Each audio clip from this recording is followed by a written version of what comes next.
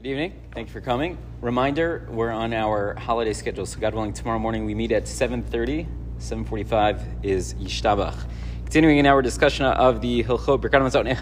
As always, you're needed and you're wanted. Please come on time. Yes. Okay, continuing in our discussion of the Hilchot Brachat Mazon, we've been talking about a situation where lo aleinu, a person has to eat something which is forbidden. So he said, or has to. They did. They ate something which was forbidden. So he said there's no bracha before or after, and there would be no zimun. So up until now, we've been talking about things which were inherently problematic.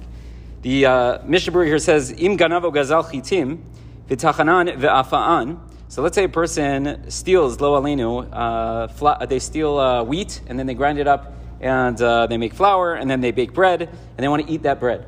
So this is a little bit different.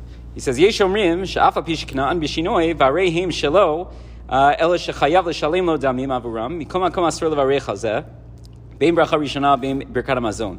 So he says some still are of the opinion that no bracha would be made before or after. So he notes that something interesting happens halachically over here. If a person steals something, so there's an obligation to return that thing, right? So if Reuven steals from Shimon, Reuven still has to give Shimon back his item. And for many halachic issues, the item still, we assume, belongs to Shimon.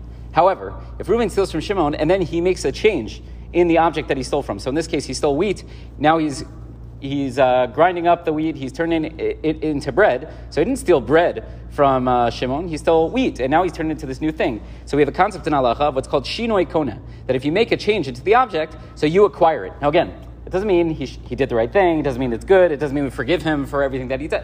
That's not what we're talking about. We're just saying, halachically, we now consider this item to be his, and he may not have the responsibility to return it to Shimon at that point, right? He still has to pay him for what he stole, but he may not have to return the actual bread to him because he didn't steal bread from him, right? There are many other areas of halacha where now Shimon's ownership has been called into question and things change. Okay, so he says, maybe you would have thought that because Shinoi Kona, he's made a change in the object, so now it's his, and now he's not making a bracha on something which is stolen, he's making a bracha on something which belongs to him. So maybe the bracha would be appropriate. So you say, no, still, according to many achronim, it would still be problematic. You shouldn't say bracha rishona or a bracha achrona. Why is that? So he says, Dilinyan bracha di'it ba'hazkarat Hashem chamir tvei v'tamid hu bechlal niyut. He says, no, at the end of the day, when you say Shem Hashem, even though you're right, hypothetically, this now belongs to you, but it emanates from something which was asur, from the fact that you stole it, and because we're going to be saying the name of Hashem, we're going to be very, very careful, and we're going to say, opt out of the bracha. It would still be considered niyut, which again is the opposite of bracha. It's not a blessing to Hashem, it angers Hashem, so to speak. Yes, sir? What about the other people who were at that meal that ate that? Yes, that's an interesting question. I'm not sure. I would have to think about that.